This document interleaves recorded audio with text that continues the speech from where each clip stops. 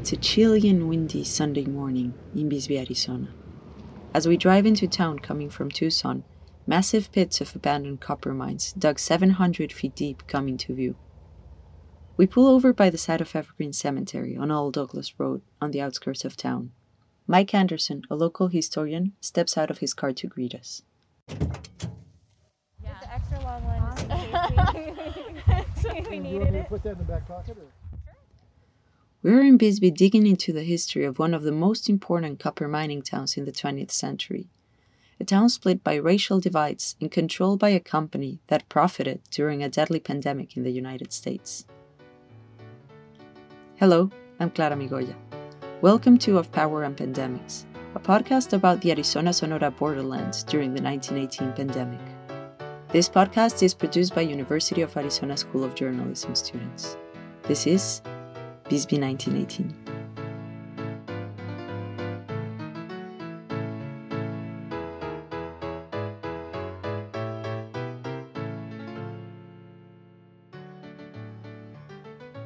Mike Anderson has lived in Bisbee for over 30 years, and he says he's been doing historical research since he was 12. Over the years, he's become the go-to guy if you want to learn anything about Bisbee or the infamous 1917 deportation. Something we'll get to later in this episode. Anderson digs into all kinds of subjects, from the Cochise County Sheriff Department and mining company power, to baseball parks and vaudeville entertainment. We can't really see much of his face behind the sports cap, foggy glasses, and a disposable face mask he's wearing. We zigzag across the narrow dirt paths of the cemetery as he points at the graves of people who passed away during the pandemic. Patches of scrubby grass line the headstones, and a long row of cypresses stand in the distance. Evergreen is sectioned by religious affiliation, as are many other cemeteries, and it is also divided along ethnic and racial lines. There was an Anglo section and a general section where most immigrants are buried. To understand how miners lived through the 1918 pandemic and why those divisions mattered, we have to look at what the mining industry was like back in those days.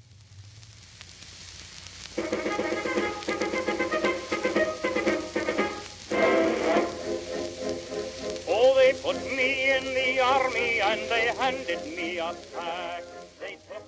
The year before the pandemic hit, the United States entered its first year in World War I. The country became invested not only in shipping millions of men to war, but also in producing ammunition.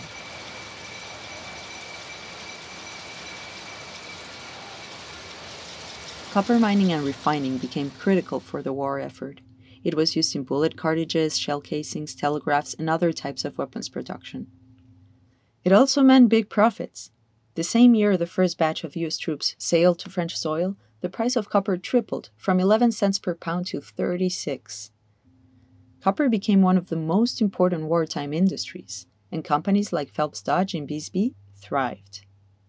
Phelps Dodge was one of the wealthiest and most powerful companies in America, and it was the major producer and operator here. Miners and their work were considered essential, so much that many of them were relieved from the draft. Yet, while companies increased their profits, working conditions remained harsh. Strikes and union-led demands erupted throughout Arizona and Montana, the largest copper-producing states at the time. When the flu pandemic rolled in, nothing had changed. Except a virus added to the dangers of mining work. They had to go down the shafts packed into extremely close quarters. Despite their fears of catching the virus or being injured, miners had little chance but to work. Arizona's economy was taking off. As a state, it was only 5 years old, but mining prospectors had been running operations there since 1880. The U.S. mining laws favored them, allowing companies to claim rich ore deposits for $5 an acre without paying royalties. So by the time the war came, Phelps Dodge had sized up its operations. When the so-called Spanish flu hit in 1918, the supply of refined copper in Arizona soared to more than 388,000 tons, almost 10% more than the year before. An annual report from the state mining inspector showed that more than 3 out of every $4 in mineral dividends came from Phelps Dodge. You hear about the American West and how it's described the rugged individualists, the frontiersmen that tamed the West. Mm-hmm. And that's pretty much nonsense. It was capitalism that tamed the West. Mining revenue was not produced in a vacuum. With investors came thousands of workers. 1870s, 1880s on until the 1920s, the floodgates opened and millions and millions and millions of immigrants came to the United States. So the mining towns, steel towns, lumber towns, coal towns, all those towns that required lots and lots of skilled labor, they were getting immigrants to do the work. So Bisbee in 1917 was 40% immigrant. Today, Bisbee is a picturesque lefty town of barely 5,000. It looks very different from its early years. To understand more about the time period and the social and political conditions when the pandemic hit, we talked to historian Catherine Benton-Cohen. I am a professor of history at Georgetown University and the author of 2 books. The first is the relevant one here, Borderline Americans, Racial Division and Labor War in the Arizona Borderlands. It was published by Harvard University Press in 2009. And I'm also an Arizona native. Benton-Cohen has done extensive research on Bisbee's early years and the power behind Phelps Dodge Company. We Zoomed with her on an early November morning, and she greeted us from her home office. She let us know that she was on a tight schedule, but managed to find the time in between meetings to talk with us. Bisbee was founded in 1880 as a copper mining town that eventually attracted people in the early 20th century from dozens of countries, maybe something like 3 dozen. Even today in Bisbee, if you walk up Opera Drive, which runs high above Brewery Gulch, you can find or smell wild fennel, that is the remains of the fennel that Italian immigrants grew in the early 20th century. There were also people from Finland, England, Ireland, Mexico, China, Serbia.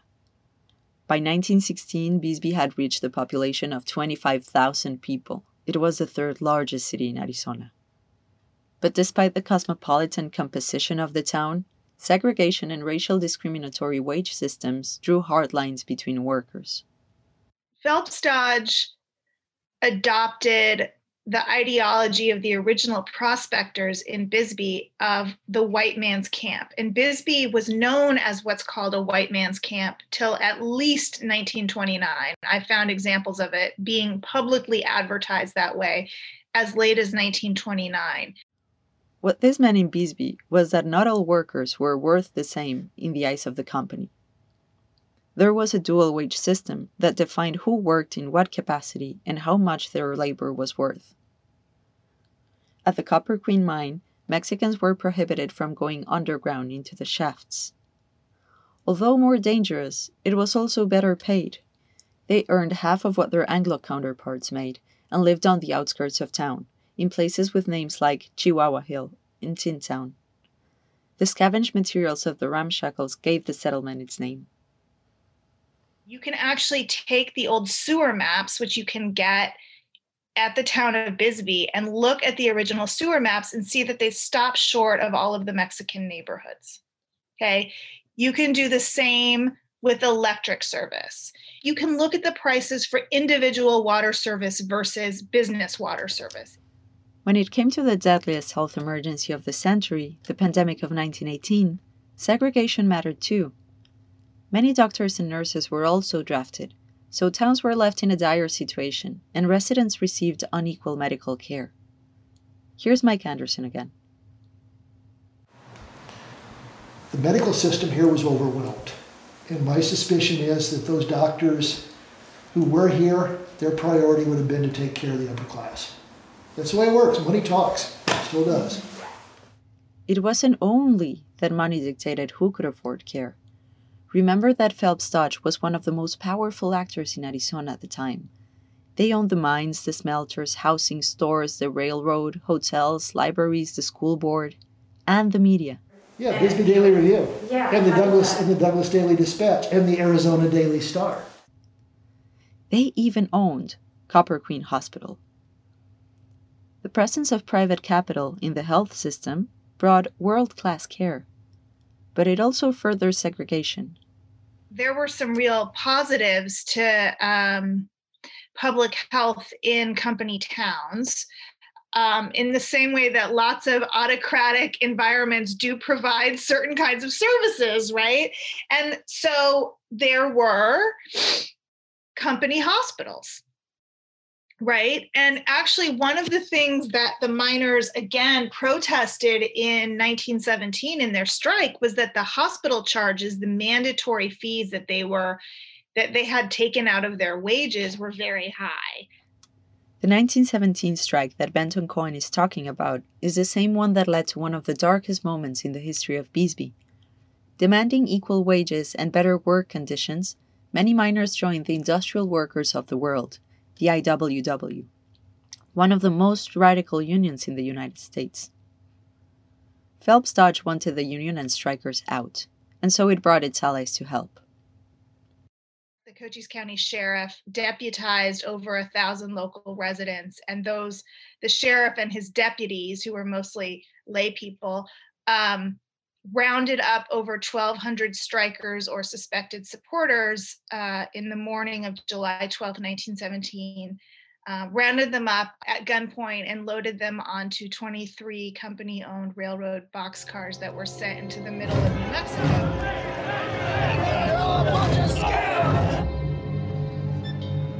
I'm on the mining company side on that one. Are you going to feel that you did something wrong, or your father or grandfather did something?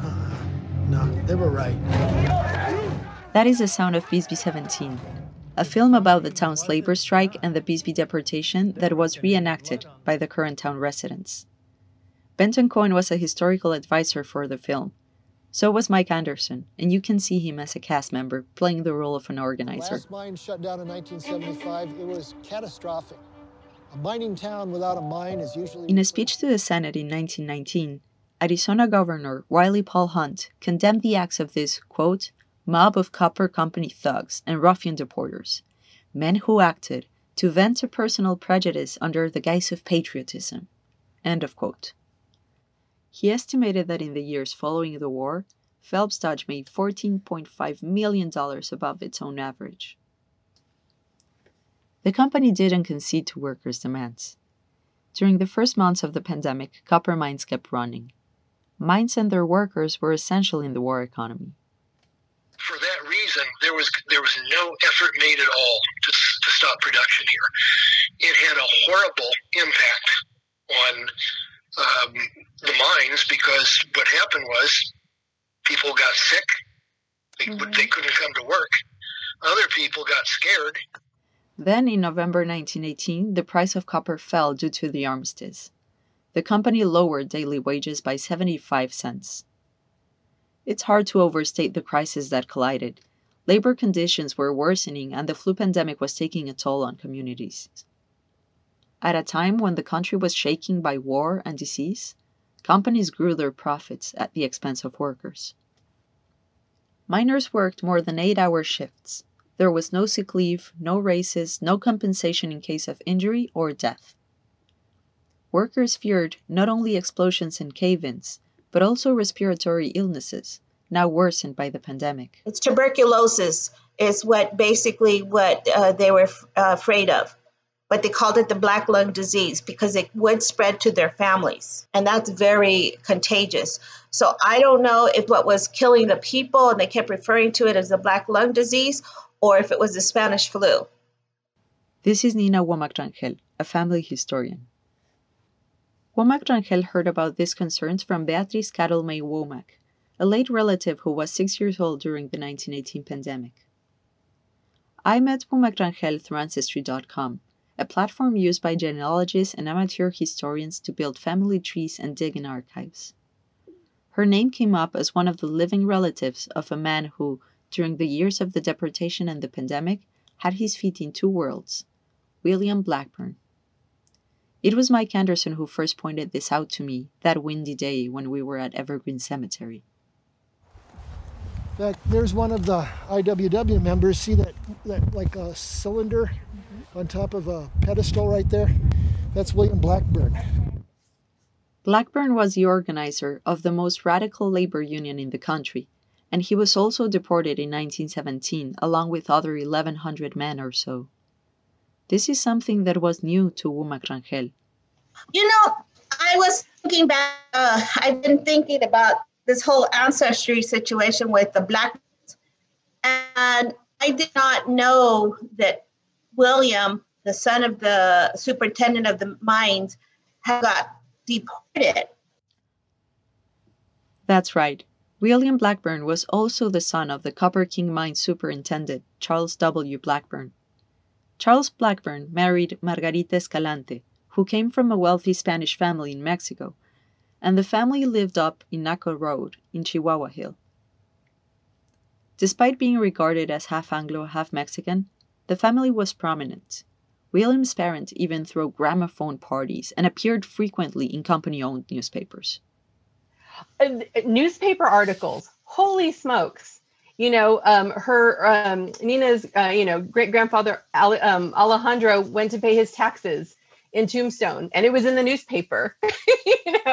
So Charles Blackburn and his family were in their buggy, and he had 3 of his beautiful children, and they were just going across town.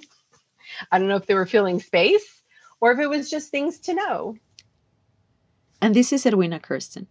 She's related to Womack Rangel on their mother's side. She's also a dedicated family historian and a persistent researcher who tracked down the Womacks and found that they were related. I sent a letter to Nina's parents and I said, you don't know me, but I think we're related because I think that my great-grandfather is cousins with your great-grandmother. And so we put our heads together and we found so much wonderful things, and it was just lovely. Womack Rangel and her are now friends and research colleagues, so to speak. I know, I'm random, but So William Blackburn was born into a family that made appearances in the company newspaper, but he became a key actor in the fight for workers' rights after he testified in court against the Bisbee deportation. And maybe living there for 30, 40 years, you see the injustices of what is going on in the mines, and you're part of that culture, and it touches you. Blackburn's story represents a shifting moment in the dynamics of ethnicity, race, and class in Bisbee. Blackburn, likely due to his family connections, was allowed to return to Bisbee. But others weren't as lucky. After fathers, brothers, and husbands were kidnapped and dumped into the New Mexican desert, most families had to follow. The Copper Queen Mining Company just hired new folks. The mine laborers of Bisbee, essential workers of the time, were replaceable. The deportation also sent a message to non-white and immigrant workers. Here is Catherine Benton-Cohen. The upshot was that 90% of those removed were immigrants. Most never came back. They came from at least 34 countries. And so by the time the flu arrives in the Arizona borderlands, there had been a real disruption of race relations and a reinstatement of corporate dominance in the region. Even Dr. Bledsoe, Bisbee's chief surgeon, was involved in the deportation. Blackburn testified against him, and witnesses describe him as carrying a crack rifle, a 6-shooter, a belt of pistol cartridges, and more. But the charges against him and other vigilantes were dropped soon after. A newspaper clip of the Bisbee Daily Review describes the 64 men accused of kidnapping as married men with family, all taxpayers. Only 1 year after the pandemic and 2 years after the deportation, Arizona lawmakers approved the Workmen's Act, which included basic protections for miners against job injuries and financial compensations for families in case of their death. The only way that 8-hour days came about, the only way that sick time came about, the only way that paid vacations came about, the only way that equal treatment of people came about was working people standing up and being willing to put their lives on the line. As we walked through the cemetery with Anderson that chilly Sunday morning, we saw distinct patches in the horizon of graves. Anderson tells us the story of Serb immigrants who got deported and came back to live silently among vigilantes, and those who lost their family members to the hands of the flu.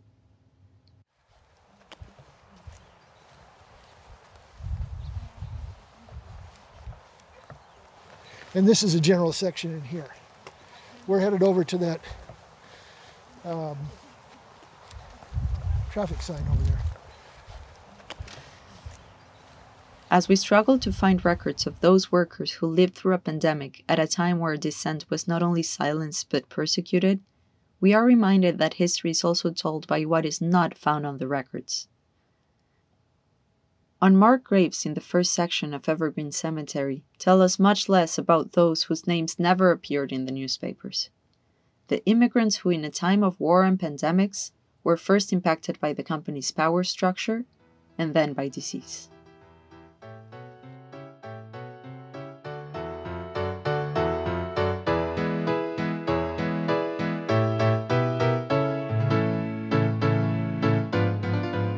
This was Bisbee 1918, of Power and Pandemics.